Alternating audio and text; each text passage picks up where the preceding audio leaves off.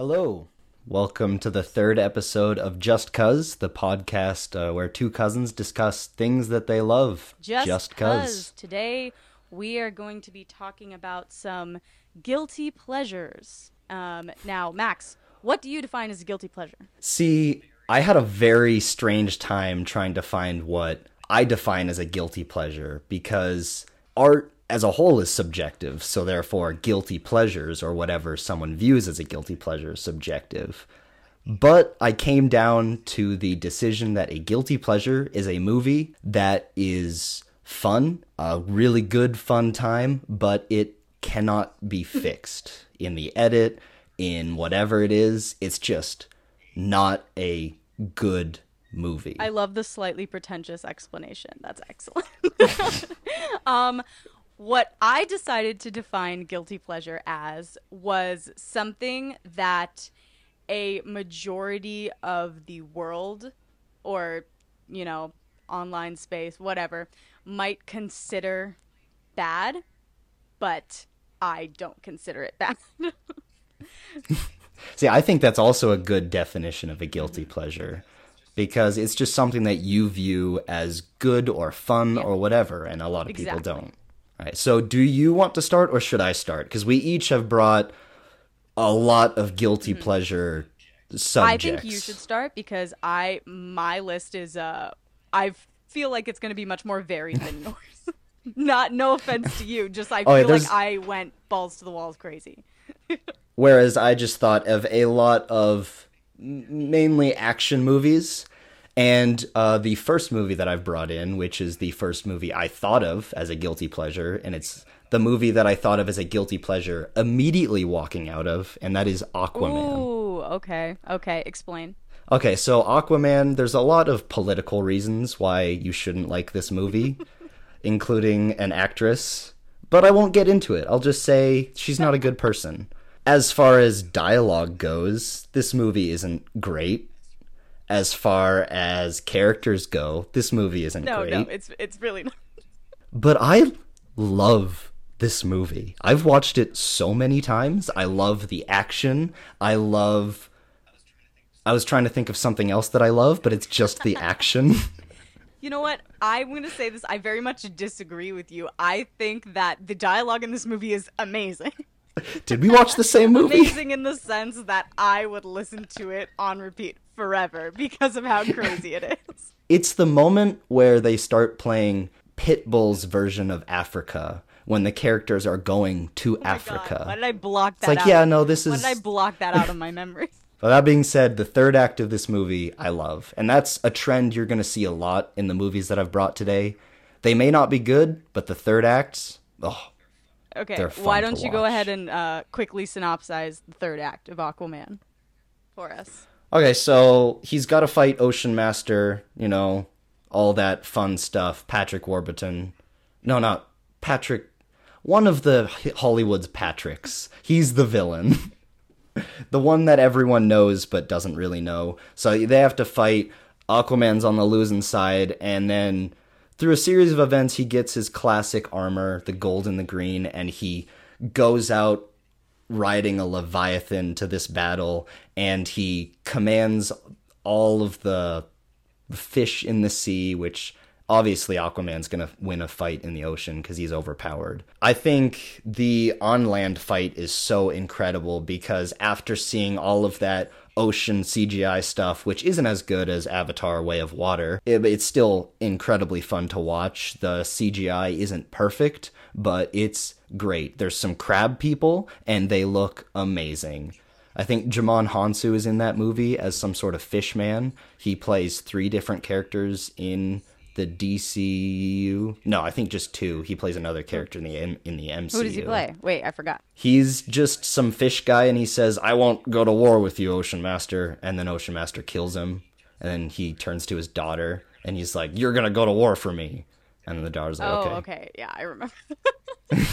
That was not very memorable. Direct dialogue from the scene. So I thought Aquaman was a very fun time, but it is a guilty pleasure for sure. Now, what is your next movie? Okay, well, my list is not exactly in order, so I'm gonna jump to my first guilty pleasure. I'm gonna ease you in. First is Fantastic Four 2005. Oh my goodness. I love this movie, Max. Oh my god. Okay? It's absolutely terrible, but I love it so much. When I was a kid, me and my brother would watch this movie nonstop, and I would be Sue Storm and he would be Johnny Storm, obviously. And we just had the best time, and it's such a fun movie. It's like it is the most accurate adaptation of the Fantastic Four to date, and by accurate I mean they get their powers from space. That's pretty much it. There's also the never seen 90s movie, but I will say Fantastic Four 2005 aged like a fine wine. Like a fine wine. Oh my god, it's so good. I love how absolutely absurd it is. I love how truly depressing Ben is, like, the entire time. Like, he literally tries to kill himself in it. You don't remember that, did you? Oh my god.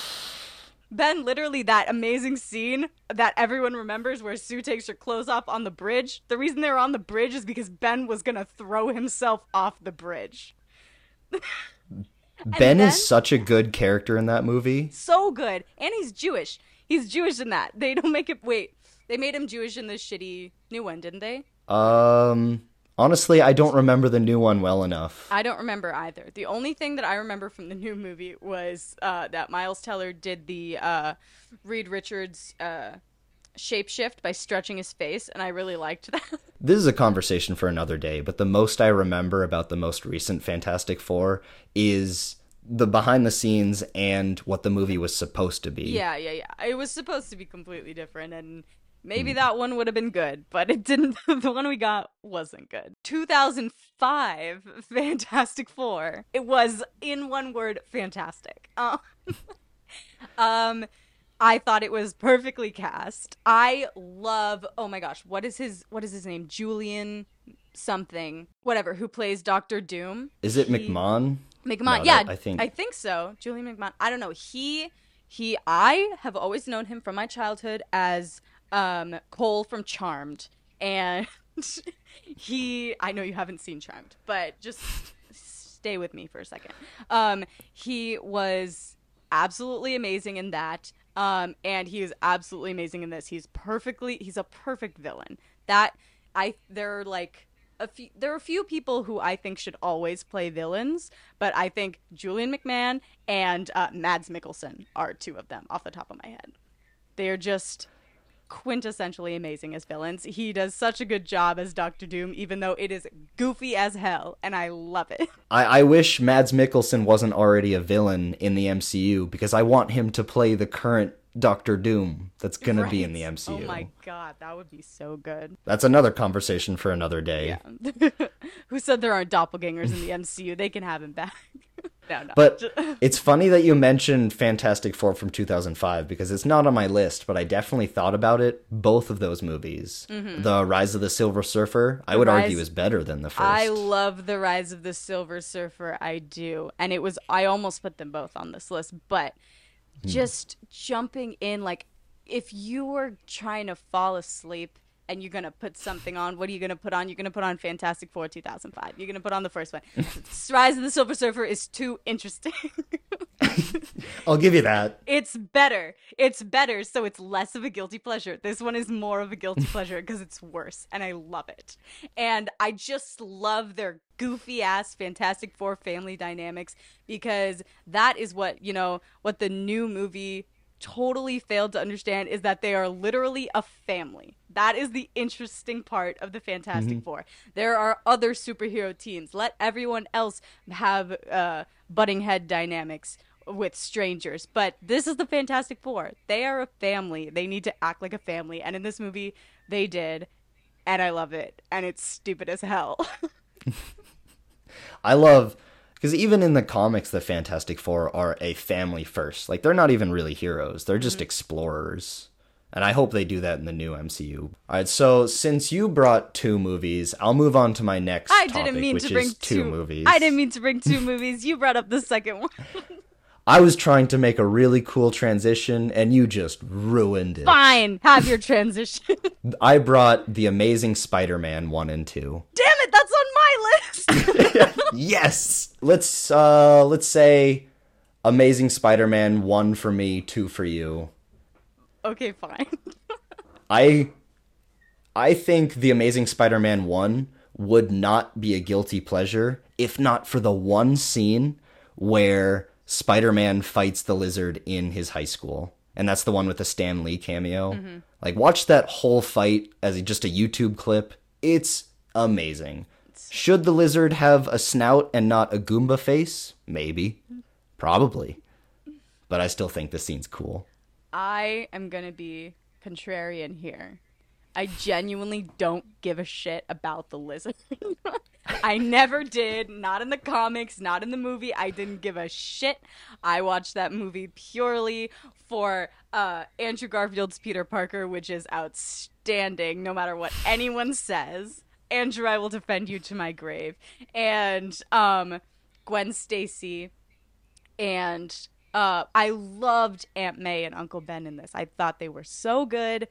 I love this movie. It's terrible. It's a bad movie, but I still love it. I rewatched this like a year ago, and there was a moment where it's after Uncle Ben has died, and I'm just going to say Andrew Garfield goes to school, and Flash tries to pick on him, and Andrew Garfield just picks him up and throws him against the wall. It's great.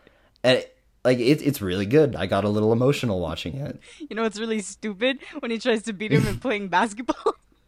That scene is not good. And then There's many moments in that movie where he just straight up gives away that he's Spider-Man. Yeah. And then he gets on his little skateboard and starts doing skateboard shit. Coldplay's playing. Stop. It's so good. Oh my god. Well, I will say they do not do the Lizard justice in this movie, because that's one thing I've always disliked about the live-action Spider-Man villains. They're always cool to look at, and the CGI is great, and Doc Ock is kind of a victim of this too. He just goes crazy at a point in the movie. Like, Doc Ock and the Lizard both go to an underground base. I think the Doc Ock's isn't underground, but anyway, they go to some sort of lair, and then they're like, "This is the place where I will build my weapon." I'm like, what are you doing, dude? Go home. Yeah, I mean, as much as we all like Doc Ock from Spider-Man 2, there's some problems. They're like, "Oh, you're only evil because your little thingies in your brain have made you evil. Your tentacles made you evil." Like, why do your tentacles have AI? Why? And we're getting into plot holes in Spider-Man 2. Of not a guilty pleasure movie, of a good movie. But a genuinely great movie. The Lizard in The Amazing Spider-Man was, purely a victim of the lizard juice serum, whatever it is. Yeah. It was messing with his mind, yeah, like all comic book villains get. Yeah, and he wasn't like an evil guy. But you know what they did? They used that to their benefit in Spider-Verse, Across the Spider-Verse. They used that for Gwen's backstory in that. So that was interesting. Yeah, that was really good. Mm-hmm. And then they used Lizard great in No Way Home, as well as Electro. Yeah. Electro, okay, like, The Amazing Spider-Man 2, I didn't put that on my list. I just put The Amazing Spider-Man 1, because I like watching The Amazing Spider-Man 2 less. I was going to say the exact opposite. Oh, okay, you go ahead then. Okay, so The Amazing Spider-Man 2, I think, is longer, is way more boring, but holy crap, the CGI in this movie, we've never seen Spider-Man swinging so good. Have we? And we haven't seen it as well since. Have we? I don't remember. I genuinely haven't seen this in like a year. So I don't remember. But I feel like he swings pretty well in the Tom Holland movies. So this is something that gets very pedantic, but in the Spider-Man, in the Amazing Spider-Man 2, his suit, it's based off of skydivers, where it's not skin so skin tight that you have no creases. There's a lot of creases in his suit, and it ripples in the wind, and the way that they use gravity as he has to climb up a web every time that he's swinging. And you see underwear seams in his suit. Yeah, You've never seen that since. I remember that. I remember it staring at Andrew Garfield's underwear. No, I'm just kidding. The movie has so much detail, and it looks amazing. It's just such a shame that the only person who really showed up is the VFX artists for that movie. Yeah, I think it's still a really fun movie. I just enjoy watching it less than The Amazing Spider-Man. The Amazing Spider-Man has so many fun moments, like when he's figuring out his spider powers, and it's the last, Peter Parker origin story that we've had. So it's the newest one that we've had, and it's really fun watching him. Like, I like that he's mean. He's a little mean to like the villains, and like not the villains, the like little robbers that he stops at first, and that he's mean to Flash, and that he's irresponsible. I think it's fun. I think it's very different from Tobey Maguire. I do love how they highlighted that in the newest Across the Spider-Verse movie, where Spider-Man is a jokester and he's just cracking wise the whole time. But if you're on the opposite side of that, he's kind of a dick. Yeah, but it's really funny because, like, the Spider-Man that almost everyone would agree is the best Spider-Man, Tobey Maguire, is not like that at all. He never cracks a joke. He's so serious and sad all the time. It kind of sucks. I'm pretty sure per movie he has like one joke. Yeah. And that shouldn't be the case. He should be just talking. You know what I should have put on here? Spider-Man 3. Oh, I thought about it. I'm not gonna lie, I thought about it. Nothing. But it's not good enough. Nothing gives me more pleasure than watching Bully Maguire memes on the internet. They are my favorite thing ever. And they are in this world because of Spider-Man 3, and I thank you for it, Spider-Man 3. But I had this same argument or dilemma because I was going to include Over the Hedge, but I think that or Open Season, I don't know if they're good enough. I think they've been memed and they've become a part of pop culture. Okay, I haven't seen Open Season, but from what I remember of Over the Hedge, it was a good movie. So it wouldn't belong on this list anyway. Yeah, I probably ruffled some feathers there. Who knows? I would love for all the hardcore fans of Over the Hedge to come out and eat you alive in the comments. They're gonna destroy this podcast. All right, our vendetta against Over the Hedge is on the books. Let's move on. I should probably rewatch it and make sure that I do actually dislike it. Yeah. I'm probably gonna watch it tomorrow and be like, oh crap, this is actually fun. All right, so the next one that I have on my list, you might hate me for it, but X-Men: The Last Stand. I have a puzzled look on my face. Mm-hmm. I'm thinking... Very puzzled. I'm thinking... It works. You know what? That works. I think X-Men: The Last Stand is hilarious. You'll find that most of the things on here, I will fight at being genuinely good. Just hilarious and fun to watch. And I think X-Men: The Last Stand fits that. Okay? I think it's so stupid. Is it a good interpretation of the Phoenix Force saga? It's better than anything Absolutely else not. we've got.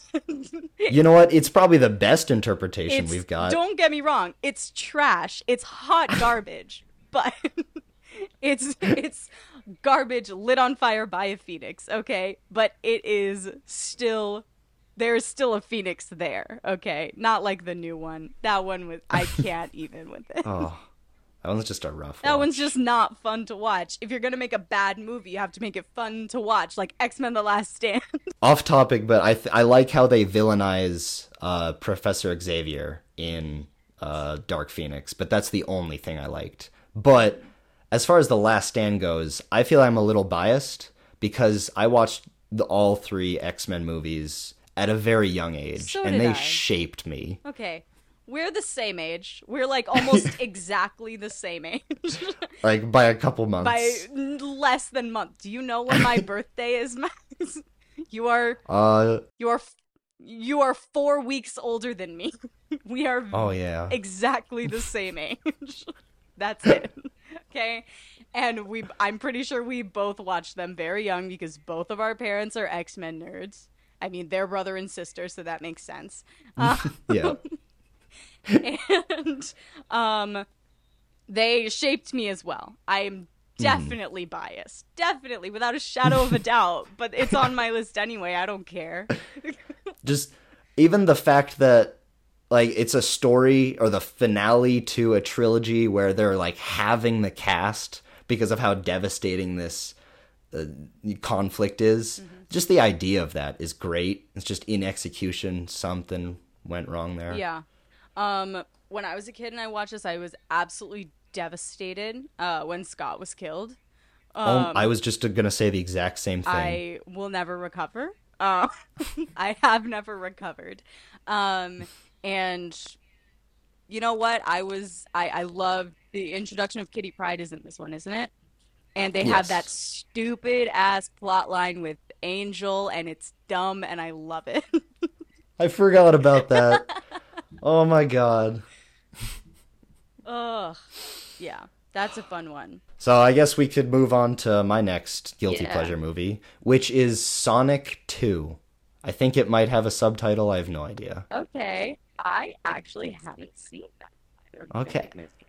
Okay, I was thinking of including the first Sonic movie, but I thought, you know what? The second movie is way more fun, so I'm just going to include that one. If you haven't seen both, they are a good time. You probably don't have to watch the first one to like the second one, though. And the second one, they just do the thing. It's a Sonic adventure where he's trying to get some gem or MacGuffin, and he's got to face Knuckles and Professor Robotnik, played by Jim Carrey. I love that. It's great. I did know that from the advertisement. I love that Jim Carrey is the villain in this movie. Jim Carrey kills it, too. Of course he does. Like, a lot of the time, he's the only live-action person on screen, and you don't even really think about that, because he's just doing his thing. I expect absolutely nothing less from Jim Carrey. I have nothing to say, really, because I haven't seen this. But shout out to the fact that we mentioned 2 James Marsden flicks in a row. We love you, James Marsden. James Marsden also just goes on a lot of road trips with CGI animals, so it's going to happen. We're going to talk about him a lot. Maybe we bring up Westworld, I don't know. Maybe we bring up Enchanted, who knows. But those are good things, so they probably wouldn't be on both this of those are not guilty pleasures. We need to be clear. I think the only thing that I could bring up about this movie is the fact that I watched them so many times because I like sequences where super fast characters are going and everything else is still. Like, narratively, it kind of ruins any sort of suspense, but I love watching those sequences. And Sonic has a lot of them. Oh my god, okay, sorry. Slip of the tongue there, just a Freudian slip. Nothing similar about those 2 characters. Yeah, there's nothing much else to say about Sonic 2. It's good. Go watch it if you want. Then we're gonna move on. This is my last movie thing that I have on my list. And it is Venom 1 and 2. Oh my god, I have that on my list. Yeah. I thought that might be the case. When you said Amazing Spider-Man, I was like, I gotta top him with this one. I gotta say it before he does. You gotta get in before. So I guess let's talk about Venom 1 first. I think flawless, right from the get-go, flawless piece of film.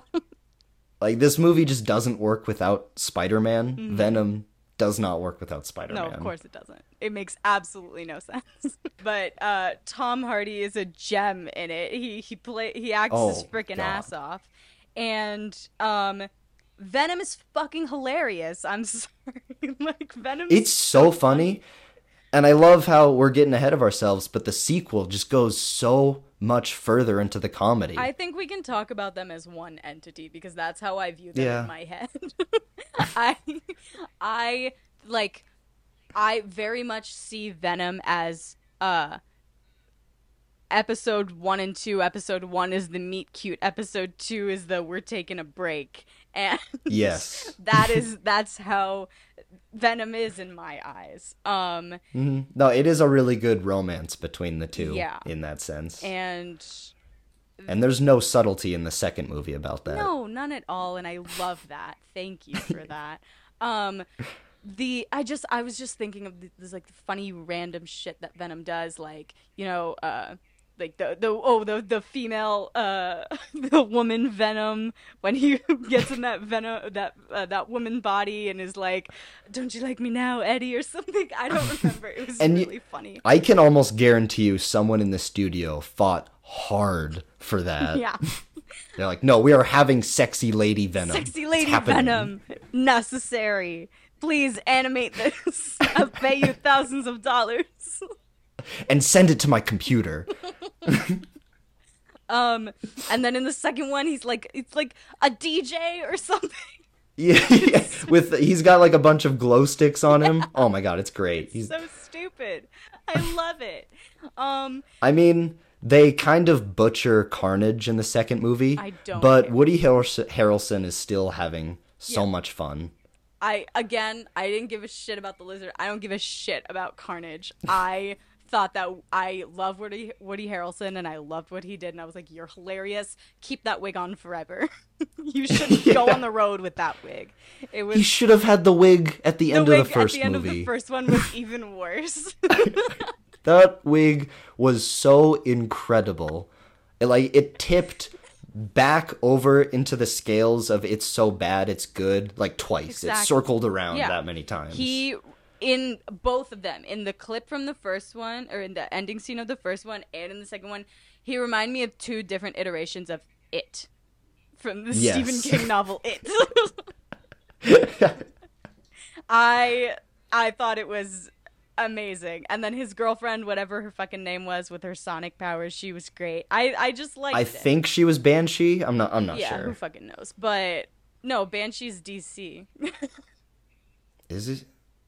Yeah. I think there's two different Banshees. Oh, is there a Marvel And I think Banshee? I might be also thinking of another Banshee from X-Men First Class. Who knows? Yeah, no, that's Too many that's a characters. different guy, because that Banshee's a guy. That Yep. Banshee's a Cyclops' brother in the. I don't know if that is in the comics, but that's in the movie. No, that we're getting into it. That's Havoc, and Oh, that's like that's one of Havoc. Cyclops' Oh. many brothers. Okay, we have to get off this, or else we'll fall down the Yeah. hole. Anyway, Venom is a guilty pleasure. I could watch it forever. I'm so happy that the convenience store lady from Venom was in the new Spider-Verse movie. Yes. That was excellent. Yeah, okay, your next one. Okay. So the next movie that I have is Godzilla versus Kong. This movie, incredible. Incredible. I also haven't Have seen you seen it? No, I haven't seen it. Oh. Okay, I'm deciding whether or not I'm going to spoil it, because Godzilla versus Kong, the premise of them fighting, and they do the Batman versus Superman thing that Batman v Superman should have done, where they have a fight in the middle, and Kong, who's like the Batman character, gets his ass beat, but then he learns so that he comes back in the fight at the end, and he does the beating because he's smarter now. I mean, that sounds interesting. I'm gonna say go ahead and spoil it, because in all honesty, I'm not gonna watch it unless it intrigues You might me. watch it after I say Yeah, this, no, exactly. because the movie ends with Godzilla and Kong teaming up to fight Mechagodzilla. I actually did know that. I did know that. Oh, damn it. I wanted to see you surprised. No, I heard that when it first came out, and I was like, "What? That's crazy!" And then I didn't watch the movie. I think I had it minorly spoiled for me that Mechagodzilla was in the movie, but it still blew my mind when I saw it. Oh, and I loved seeing it. It was like Man of Steel kind of destruction where just buildings are flying and millions of people are dying, but I just have a smile on my face. Sick. That sounds fun, honestly. Oh yeah, it's a lot of fun.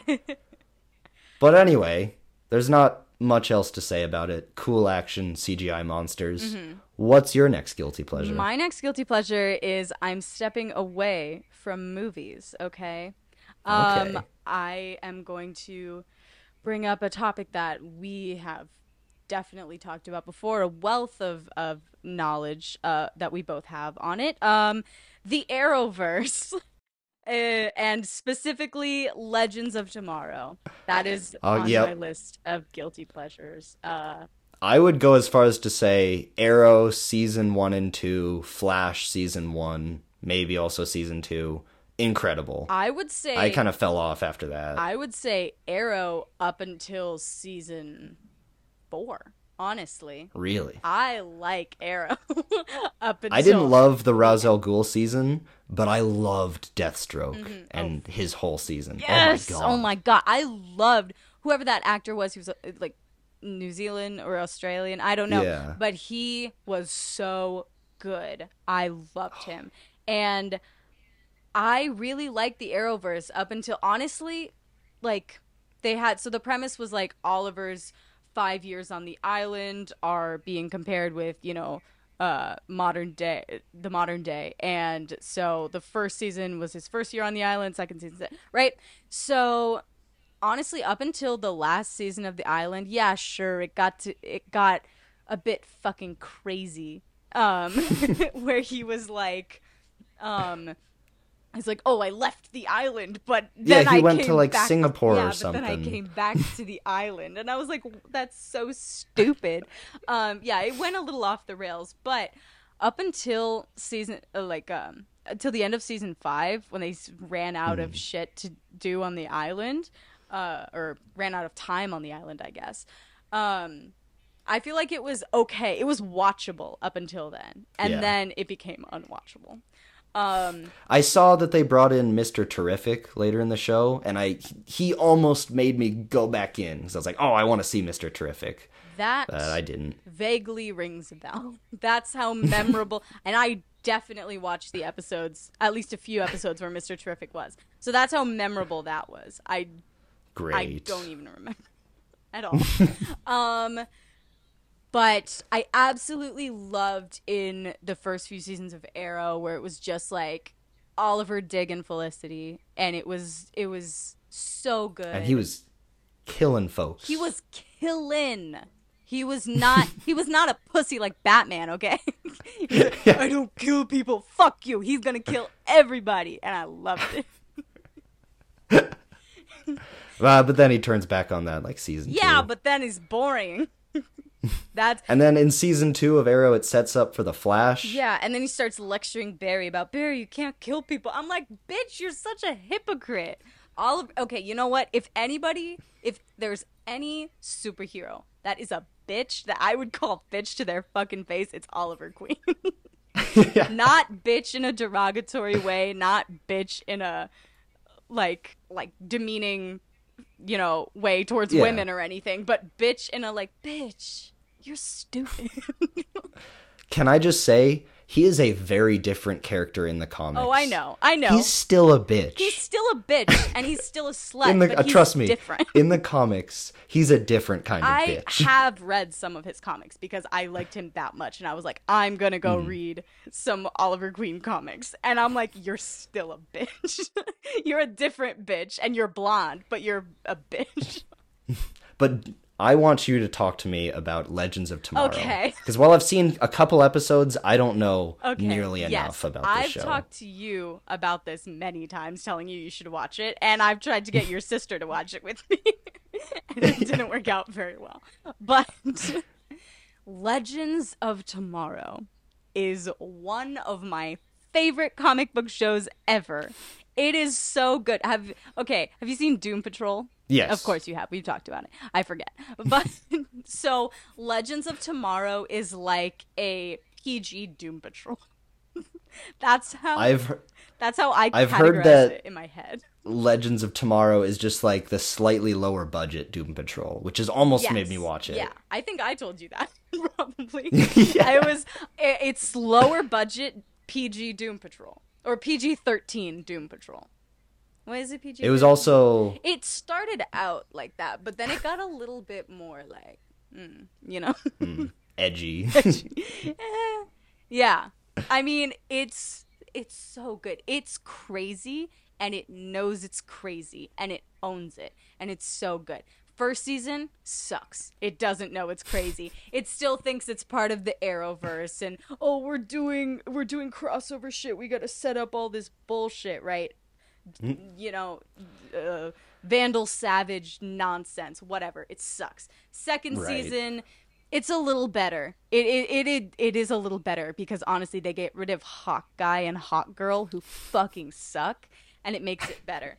But unfortunately, they also killed Leonard Snart, who is amazing. Captain Cold, he's in it. Oh, sorry, I'm spoiling it. I did hear he died. Yeah.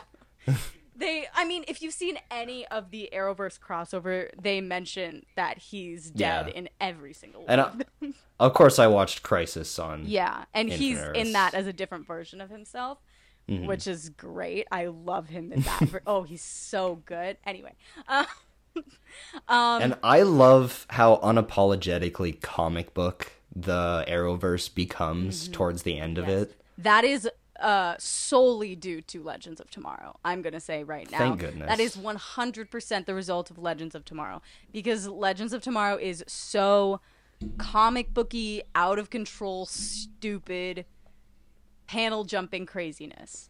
And I love it to death. It is, I'm just thinking of this. I'm thinking of this one episode that is the most existential dread, horrifying episode ever, and it takes place in a mental IKEA. What? Exactly. It doesn't make any sense. It takes place in Captain Sarah's dream of IKEA or something, and it's so good.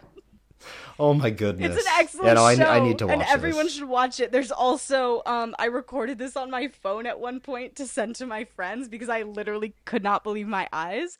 But there is a time curse broken by the power of gay love in the show. Sweet. Like, it happens. Like, two characters kiss, like Constantine kisses his boyfriend, and then a curse is broken. I'm like, what the fuck just happened right now? This is amazing. That's some Doom Patrol Flex Mentallo stuff, and I love it. Oh my god, I mistook another character in a completely different show yesterday with Flex Mantello, and I said out loud, look at that Flex Mantello shit, and then I was like, what the fuck am I talking about? Just no one knows what you're bringing up. Sasha, what? It was silence, crickets. No one knew.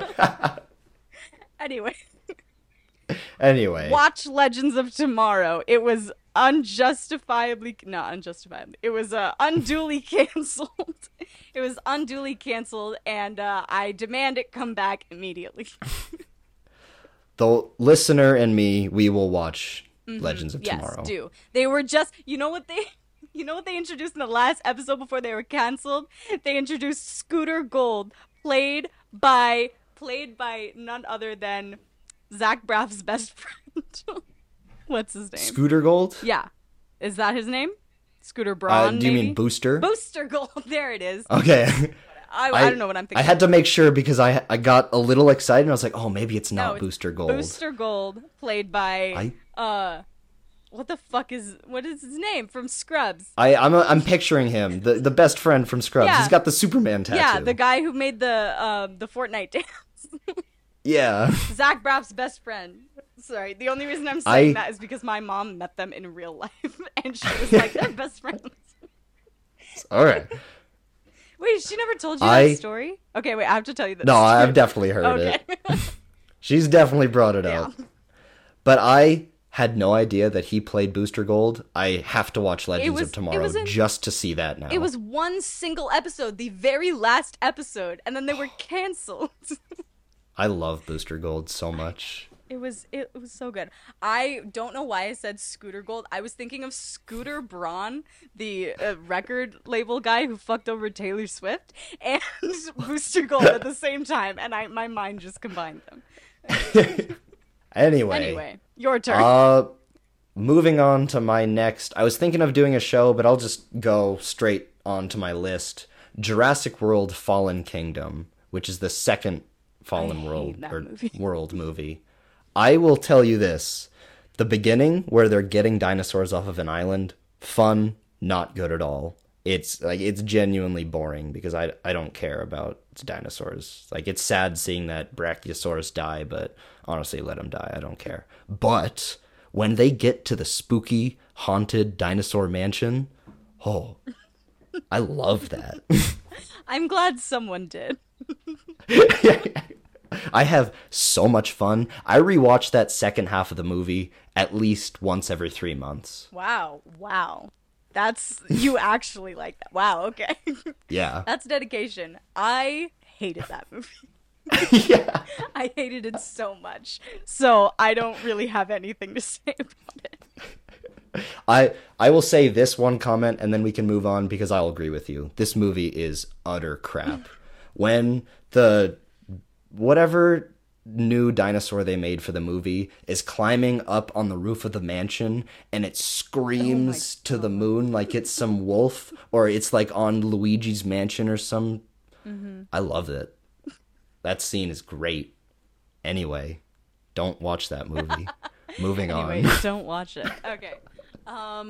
What should I talk about next? I'm going to move on to something that is absolutely not comic book related, very different from anything we've been talking about, but it is summer related because it's summer right now. And what do I like to rewatch every goddamn summer? Well, that's Nickelodeon's H2O Just Add Water. You guys can't see Max, but he's dying. I've only ever seen clips of this. I'll give it to you. It's a guilty pleasure. You'll know it by the Nor Cleor from TikTok. I have nothing else to say, so if you have any H2O specific scenes... Just Add Water is such a good bad show. It is the best bad show I've ever seen. Okay? It is so bad. But it has such production value. And I'm talking about the mermaids, okay? If you're like me and you ever wanted to be a mermaid, right? You ever wanted to live in the ocean or whatever. That's what mermaids do. Yes. If you didn't know. And when I was a kid, I was just absolutely obsessed with their tails because they were like not the kind of mermaid tails that you see in like any other live action mermaids, like, you know, like just like a bodysuit and then you can see their feet and their knees bending in the while they're swimming. No, it's like actual, like they made model casts of the girls' bodies and they made these like crazy sculptured tails that actually swim, and they actually like give you so much like one of those flippers like divers have, and they give you so much distance while you're swimming. They can get cut through the water so quickly, and I was like, I gotta have one of those. I was like, Mom, order it on Amazon. There was definitely some practical visual effects artist or the production designer or someone who was just like, you know what? I'm going to make this sing. I'm going to make this look so cool. It's like the Sue Sylvester meme. It's like, I'm going to make an environment but not toxic. I'm going to make an environment so mermaid friendly. And it's just like, okay, the show, like, the characters are iconic, okay?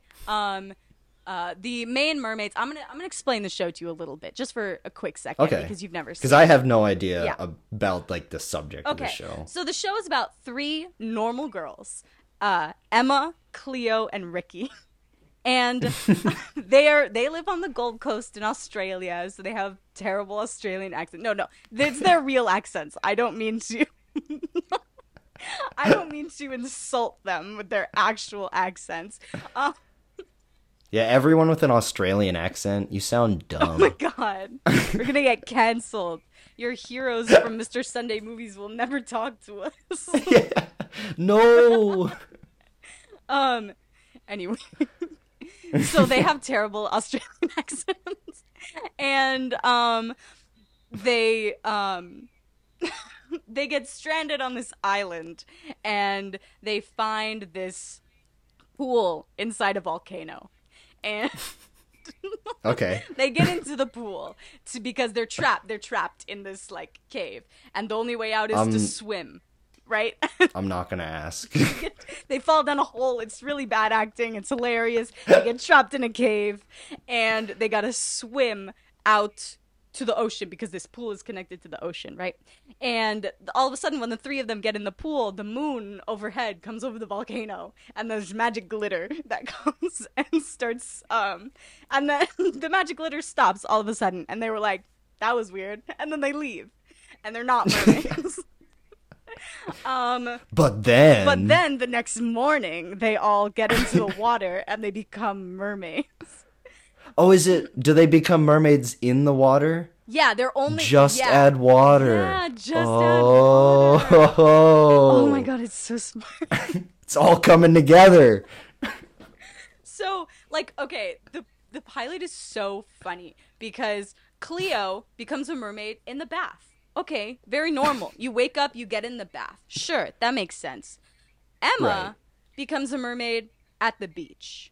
So she got up, put on her bathing suit, apparently didn't brush her teeth, didn't pee, didn't wash her hands, and just went straight to the beach. Sure, she lives on the beach, but that's still kind of weird. And then she gets in the water and becomes a mermaid in the ocean. Okay, fine. Whatever. I can buy it, you know? It's explainable. But then, Ricky is outside in the morning. She is completely dressed. It's not wearing the same clothes from yesterday, wearing brand new clothes, so she has changed clothes, and she has changed her hair. And so she had apparently gotten ready without touching a drop of water, and she's out walking down the street, and then a tiny drop from a sprinkler hits her, the tiniest drop, and she turns into a mermaid. And I'm like, excuse me, bitch, did you not touch a drop of water getting ready? Did you not brush your teeth, you nasty? Okay. Did you not wash your hands? Did you not wash your hands? It's a really interesting show. Because there's also another character, there's Lewis, and then later they add, like, terrible characters like Zane. I was hoping there would be 4 so that I could make a Teenage Mutant Ninja Turtles joke. There is a 4th mermaid because in the third season, Emma leaves. She's like, I don't want to be in this show anymore. So she leaves, and she's replaced by a different mermaid, Bella. And most of the fandom doesn't like Bella, but I do, so fight me. But... not that there's like an in-depth fandom of this, it's just people who liked it when we were kids and still watch. There's gonna be some just in-depth fans who are just like, no, I'm gonna like, murder you because Bella. Of what you said. Exactly. Meanwhile, I have no idea about this show. No, but the it's so fun to think about because it raises so many different questions about how their transitions to mermaids work. Like, when you cry, do you turn into a mermaid? Does your pee turn you into a mermaid? There's one episode that showed Emma dyeing her hair, but her hair has to be wet to dye. So so they're dyeing it, and she's a mermaid, right? And her tail is like sticking out under the barbershop gown, and it's really funny. But then she turns back into a human, and her hair is not red anymore. It is blonde again. It is not dyed. So she only has dyed hair as a mermaid. So will that stay forever? Wow, like it raises so many interesting questions. So those 2 forms are 2 different. Yeah, we're getting into it too much. They're 2 different forms because the way that they turn into mermaids, they don't just like grow a tail, like morph into a tail. Their whole body, the effect that happens is their whole body turns into water, and then it turns back into human, but then it's a fish. I mean, like a mermaid, not a fish. But That just reminds me of a Monster Girl from Invincible. yes, Like, whatever happens to one form has no bearing on the other. yes, it reminds me of that too. But Monster Girl morphs. They don't morph. They shift between states of being, which is so interesting. Anyway, I watch it every summer because it's a good summer show. Okay, we can move on to yours now. Okay, my next recommendation, Rogue One. I talked about earlier with third acts that I love. I disagree. I think Rogue One is a good movie. I don't think it's a guilty pleasure. So this is the first movie on the list that we've had this. It is. It is. I think recently Andor has retconned Rogue One into being a better movie. But I think, and like I said at the way beginning, when a movie cannot be fixed, it's a guilty pleasure, and I'm not sure how to fix Rogue One. For me, the thing about Rogue One is I enjoyed watching it. I enjoyed the third act, like you said. And I enjoyed the character building. I don't think necessarily there's enough that needs to be added to the movie to fix it. Or, I mean, if you're going to fix anything, I'd fix Tarkin. I wouldn't have Tarkin be there. It's just creepy. This isn't my idea, but just have Tarkin as a blue hologram. Then it works. Yeah, as a hologram, or just cast make it someone else as Tarkin. No one would care. The fact that you sunk so much money into that, and it looks super creepy and just reminds everybody of a dead actor, it's not fun, guys. But beyond that, and this is even divorced from the third act, even though the third act looks really cool, this is the best looking Star Wars movie we've ever had. Oh, it's fucking beautiful. And you know what? I would fix about it. Let's hear it. Rogue One makes Darth Vader even more inconsistent than he already was. In his very few scenes in Rogue One, Darth Vader is awesome. And Darth Vader is not awesome in the prequels. I'm sorry. I ran out of that theater screaming because of the way that Darth Vader went through that hallway. But if you think about his next fight being with Obi-Wan, where he's like tippy-tapping his lightsaber against each other. I'm sorry. Yeah, it's not great. The fact that is supposed to take place, what, like 5 days later? Yeah. The fact that he walks through that hallway, or he fights through that hallway, and it's the coolest goddamn shit I've ever seen. And then he steps through, and on the other side of the door, he is like, he's just a big oaf, and he's just standing there, and he doesn't do anything. And it's too much. And that's a result of the technology in the 70s versus technology nowadays. But they could have melded it better. Nah, I don't regret it. I like that. It's super cool.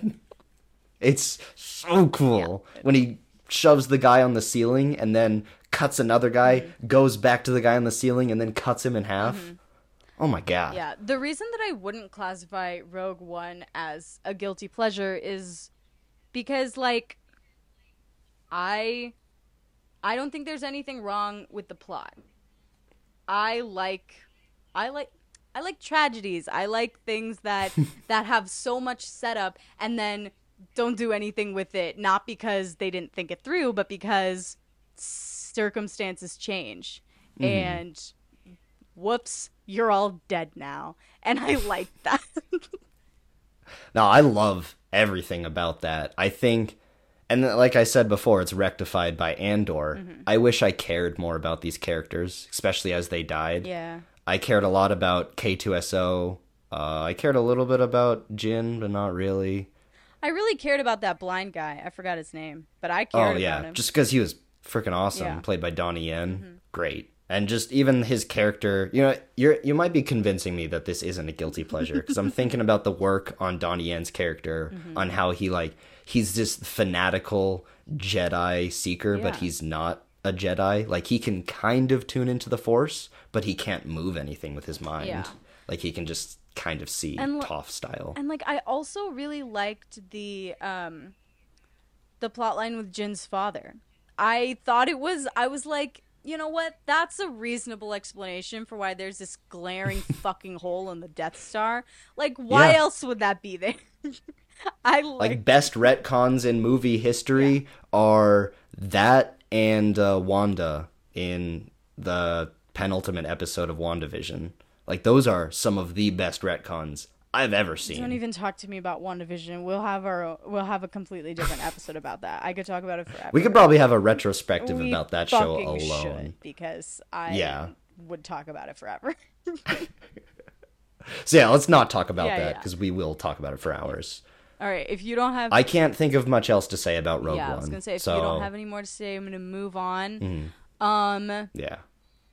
I've got She-Hulk on here. Okay. But I don't know if it's a guilty pleasure, because I don't think it's bad. I'm going to argue with you. Well, and I'm going to say... I'm going to loop Falcon and the Winter Soldier in with this, and I'm probably going to take some heat. But Falcon and the Winter Soldier showed up to be just a TV show about propaganda and people punching each other. And that's what it did. She-Hulk showed up as a sitcom that was supposed to have an A and B plot each episode, and it was supposed to be fun. And that's what it did. No, and I completely agree with you. The reason that I put it on this list was because so many other people deem it a bad show. Mm-hmm. But because in my definition of guilty pleasure, it was something that the audience at large might deem as bad or uninteresting, but I still like. And I honestly don't know what the consensus for She-Hulk is, because it was drowned out by the super loud assholes on the internet. Yeah. But I liked She-Hulk. I like She-Hulk a lot, and I've rewatched it since, and it is... Some of the CGI doesn't hold up, but when it does, it looks really, really, really good. Mm-hmm. Which is why when we see her in a movie later on, it's going to look incredible, because we are only going to get like 2 hours of it. I desperately want to see her meet Deadpool. Oh my god. And she would make fun of him because Deadpool copied her in the fourth wall breaking. Yeah, of course. And then also, I just think it's absolutely amazing that she fucked Daredevil. I'm sorry. I thought that was so funny. I was completely not expecting it. I was expecting Daredevil to show up, sure, but I wasn't expecting them to bone, and it was incredible. Like, easily the best episode when Daredevil shows up. Him walking home in the walk of shame, holding his Daredevil boots. Oh my god, that was so funny. And just the fact that they made Daredevil more comedic, like, he can be dark and depressing, and he's talking about how his religion is hurting his morality or whatever, but he's also just a rootin' tootin' weird guy. Yeah, he's a fun guy. Yeah. You put him in a little mustard yellow and he gets all jazzy. Yes. All right. I don't have much more to say. Just She-Hulk, I think it's a great fucking show. I think that's a perfect transition, because my next subject is the show Defenders. I almost put that on my list, but I didn't. I was going to. I like the Defenders. And I think this fits your definition of Defender, or of guilty pleasure better, because I do love this show. I've seen it 3 times through. I wouldn't argue it's as good as anything from Daredevil or Jessica Jones, but it is so much fun seeing these characters together, and they're dynamic, and it's pretty well written. It's super sometimes. fun, and it's the only thing that made Iron Fist the least bit palatable, you know? When Stick calls him a dumbass, I was like, yes! Yes! Ow! Oh my god. Your knee okay? I was in so much agreement that I tried to destroy my foot. Okay. You're supposed to destroy your fist. Yeah. So stupid. I can't think of too much to say about the Defenders other than if you've watched it, you know that it's fun.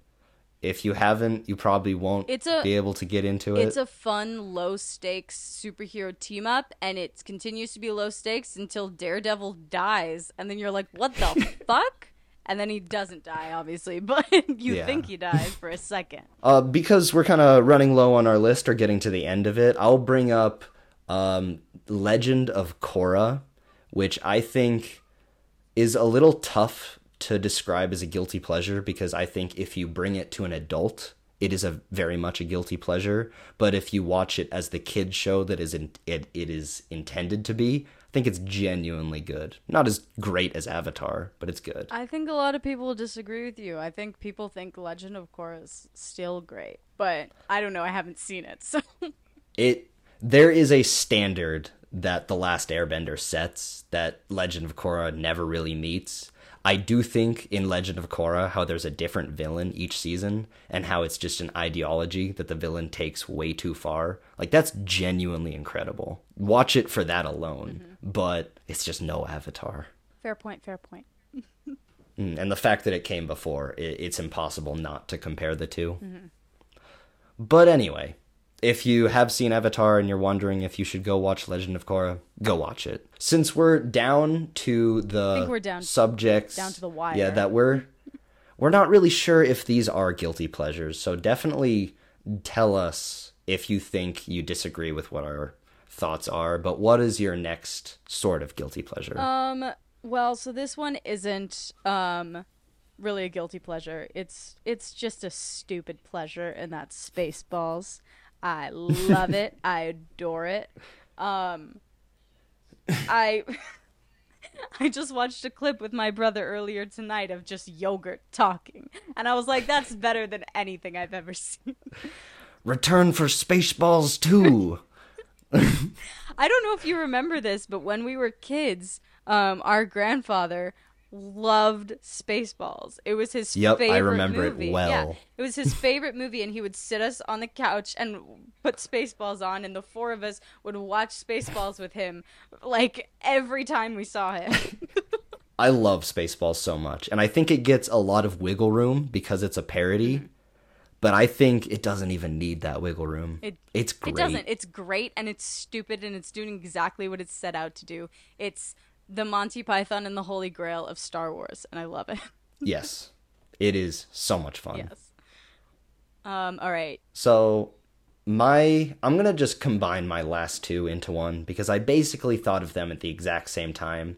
They're not the exact same movie, but Tremors and Deep Blue Sea are, kind of thrillers, but they're more comedies about this.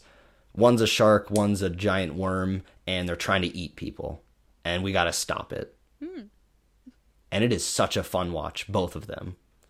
Okay. I haven't seen either of them, so. Highly recommend to watch. I would even say, I had a difficult time putting them on the list simply because they're just good movies. I think Tremors is better than Deep Blue Sea, but that's just my humble opinion. Okay. Good to know. My last thing on my list is something that I'm rewatching right now. And it's one of my favorite shows of all time. It's absolutely guilty pleasure because there are some times when it sucks ass and is so fucking terrible I can't even stand it. And there are times when it is genuinely so good, I wonder how the writers who wrote that terrible shit also wrote this. It is a show from the early 2000s on Showtime called Queer as Folk. And Max, I can't stress this enough, I genuinely recommend that you do not watch it. I thought it was going to be so bad it's good. No, just don't watch it. It's really, really good. I just don't think you would like it. I am currently rewatching it, and we might have some more content about it in the future, but I'm just going to give it a quick mention here because it absolutely applies to this guilty pleasure header. So there we go. I think we have talked about the majority of our guilty pleasures in movies and TV. Let us know any of your guilty pleasures. What do you think a guilty pleasure is? Do you not agree with our definition? Yeah. Do you think some of our guilty pleasures are incredible movies? Tell us if you think we're stupid. Yes. And with that, this has been a hodgepodge.